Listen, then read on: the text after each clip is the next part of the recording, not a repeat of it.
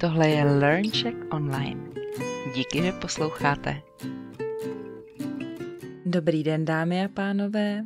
Vítejte v další 30. epizodě podcastu LearnCheck Online. Zdraví vás Jana z ilearncheck.com a jak jsem minule slíbila, budu dnes mluvit o hygieně.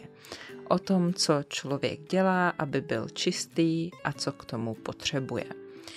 Ale nejdřív bych vám ještě chtěla říct, že kromě toho, že můžete tento podcast podpořit na Patreonu jako mí patroni, tak jsem teď začala pracovat na transkriptech epizod podcastu LearnCheck Online.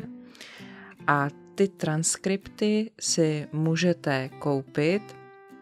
Není to za moc vysokou částku, ale pomůže to rozvoji tohoto podcastu.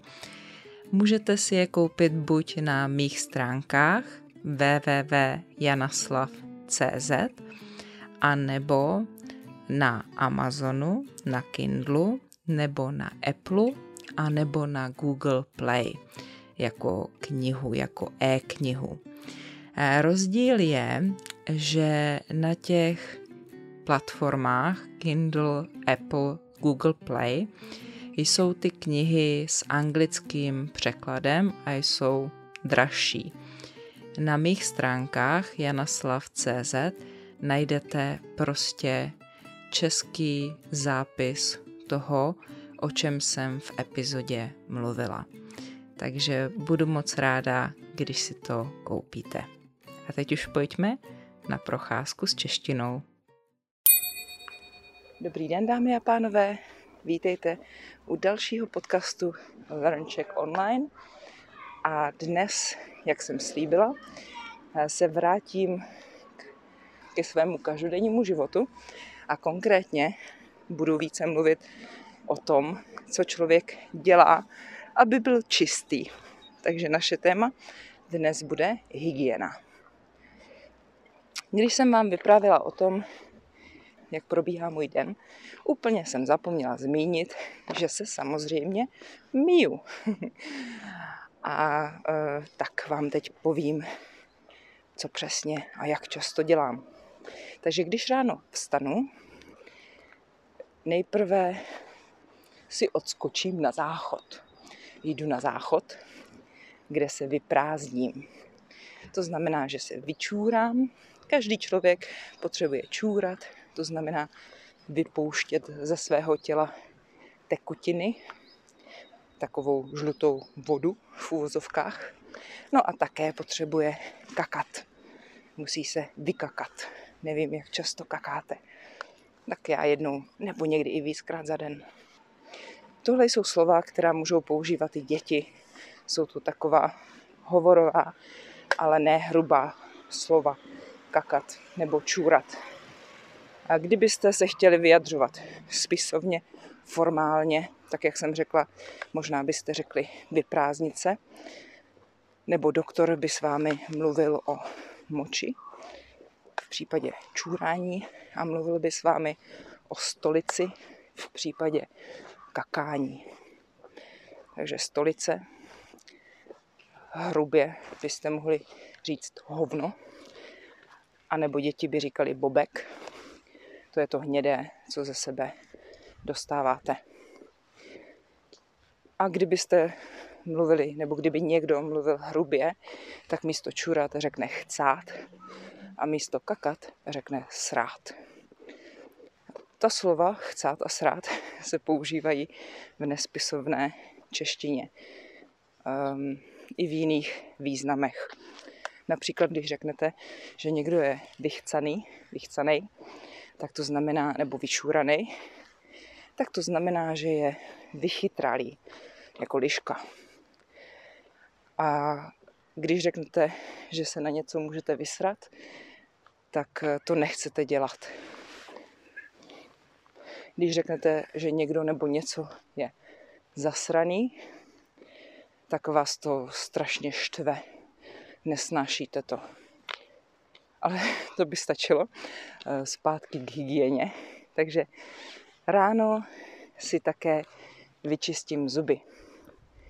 Zuby si čistím 2krát denně, ráno a večer, a potřebuju k tomu kartáček. Zubní kartáček nebo kartáček na zuby. Také potřebuju zubní pastu. Pastu na zuby.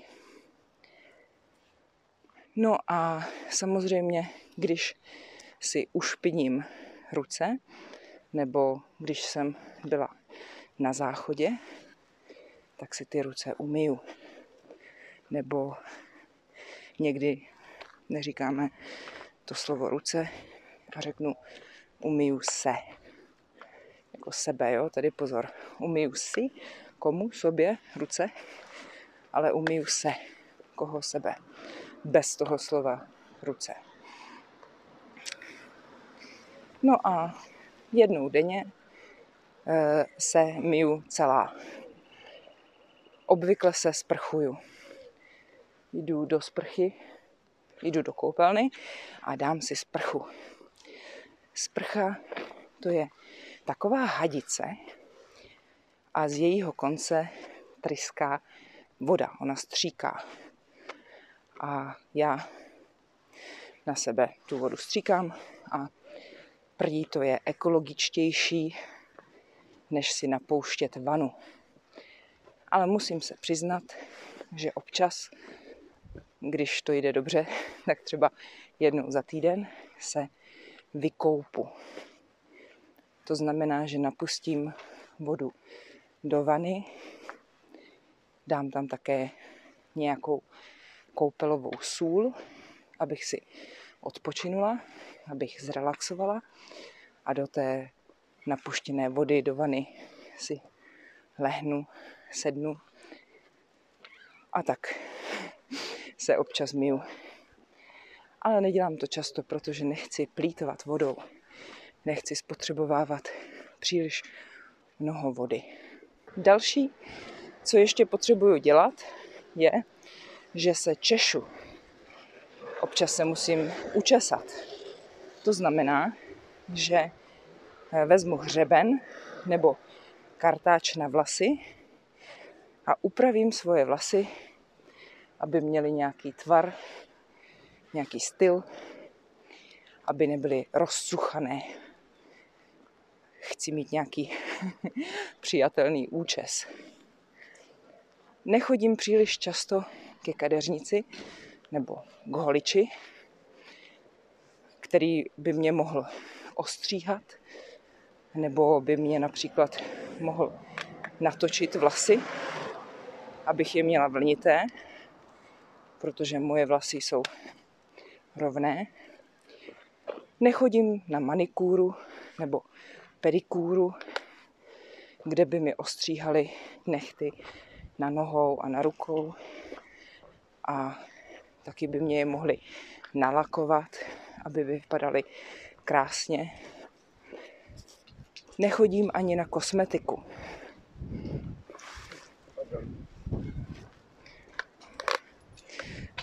To znamená, že nechodím ke kosmetičce do salonu, která by mi vyčistila pleť na obličeji. Možná by obličej trošku masírovala a potom by použila různé čistící prostředky nebo mléka nebo krémy, aby můj obličej vypadal lépe. Možná by mi taky udělala make-up, ale make-up si dávám jenom občas, když jdu na nějakou zvláštní společenskou akci nebo když chci vypadat hezky. Potom se namaluju. To znamená, že použiju tužku na oči a řasenku, to je maskara. Občas použiju rtěnku nebo make-up, možná pudr, ale to nedělám příliš často. Zapomněla jsem na něco? Ano, zapomněla. Ještě si někdy holím nohy. Holím si chlupy na nohách, aby moje nohy byly hladké. Ale to je taková estetická věc. Nevím, co si o tom mám myslet. Myslím si, že ženy jsou nuceny dělat pro svou krásu spoustu věcí a že ty věci jsou zbytečné. Nejsou z praktického hlediska potřebné. Muži si ale také musí něco holit. Muži si holí vousy na bradě. Můžou si holit všechny vousy a mít potom hladkou tvář, anebo si můžou nechat nějaké vousy na obličeji. Například můžou mít knírek, to je jenom pod nosem, nebo můžou mít bradku, to by bylo pod pusou, nebo můžou mít plnovous, to znamená, že mají vousy dlouhé po celé tváři. Ale to bych řekla, že mívají spíš starší muži nebo muži někde z lesa. Ale nedávno to byl trend, že si muži nechávali dlouhé vousy na obličeji a taky dlouhé vlasy. A když muž nemá vlasy, tak je holohlavý nebo lysý. A potom si možná holí i svoji hlavu, nejenom bradu. Tak to by možná stačilo. A ještě možná jenom pár slovíček, čím se člověk myje. Tak ruce si myjete mýdlem. A když se sprchujete, můžete se také mít mýdlem, ale můžete se také mít sprchovým gelem. A potom ještě můžete používat různé krémy na ruce nebo na tělo, tělová mléka, tělové krémy, aby vaše pokožka nebyla tak suchá.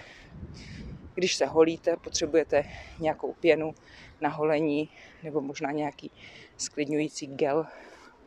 No a když chcete vonět, abyste nepáchli, abyste nesmrděli, například když se spotíte, tak používáte voňavky nebo parfémy. No a u toho bychom mohli skončit. Takže se mějte krásně a příště bychom asi mohli mluvit o koníčcích. O tom, co lidé dělají ve volném čase. Tak se mějte hezky a nashledanou příště. Tak to bylo z procházky všechno. A na konci jsem říkala, že příště bychom měli mluvit o koníčcích. A to budeme, ale ne příště, ale až po novém roce. Já bych teď ráda vložila 2 epizody, kdy jedna bude o Vánocích, protože je to aktuální téma, ale bude to až 26. prosince. No a potom 2. ledna bych popřemýšlela o novém roce, aby to bylo aspoň trošku aktuální. No a potom budeme v lednu pokračovat s tématy ke zkoušce B1 nebo B2. A všem, kteří mě posloucháte ještě před svátky, ještě před Vánoci, jestli Vánoce slavíte, tak vám přeju, abyste si je užili, abyste si odpočinuli a abyste strávili čas se svými blízkými, ať už je to vaše rodina nebo jsou to vaši přátelé, abyste dostali dárky, které se vám budou líbit, které si přejete. No a zase budu ráda, když mi potom povíte něco o tom, jak slavíte Vánoce vy. Ale to můžete možná až později, až o tom budu mluvit i já. Jestli se chcete vyjádřit k tomu, o čem jsem mluvila na téma hygiena, tak prosím neváhejte. Mějte se krásně, nashledanou.